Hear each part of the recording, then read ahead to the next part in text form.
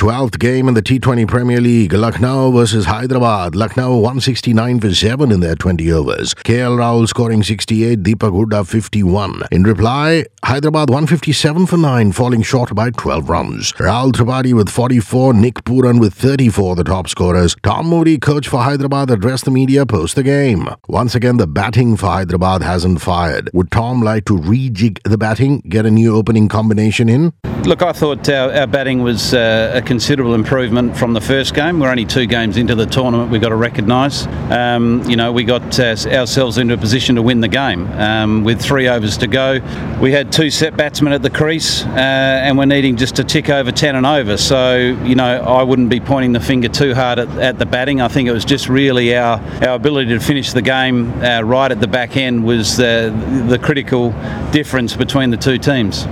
The game was almost in Hyderabad's hands. Where does Tom feel they allowed the game to slip away? How concerned is Moody with the form of Abdul Samad and Abhishek Sharma? Look, again, we're only 2 games into this tournament, and very first outing was in Pune on a surface that did quite a lot, and it challenged all our top order.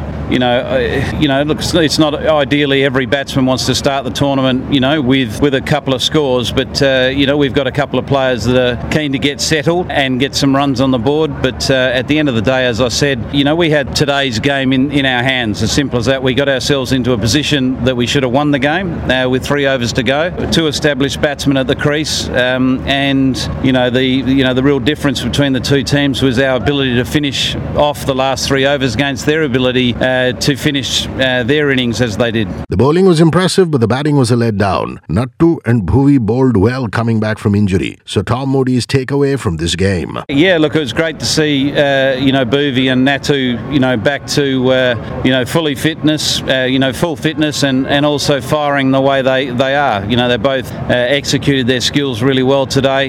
Gave ourselves a chance to chase down a total that we thought was very gettable, and we found ourselves in a position that we should have chased that total down, but unfortunately we just didn't finish as well as we would have liked.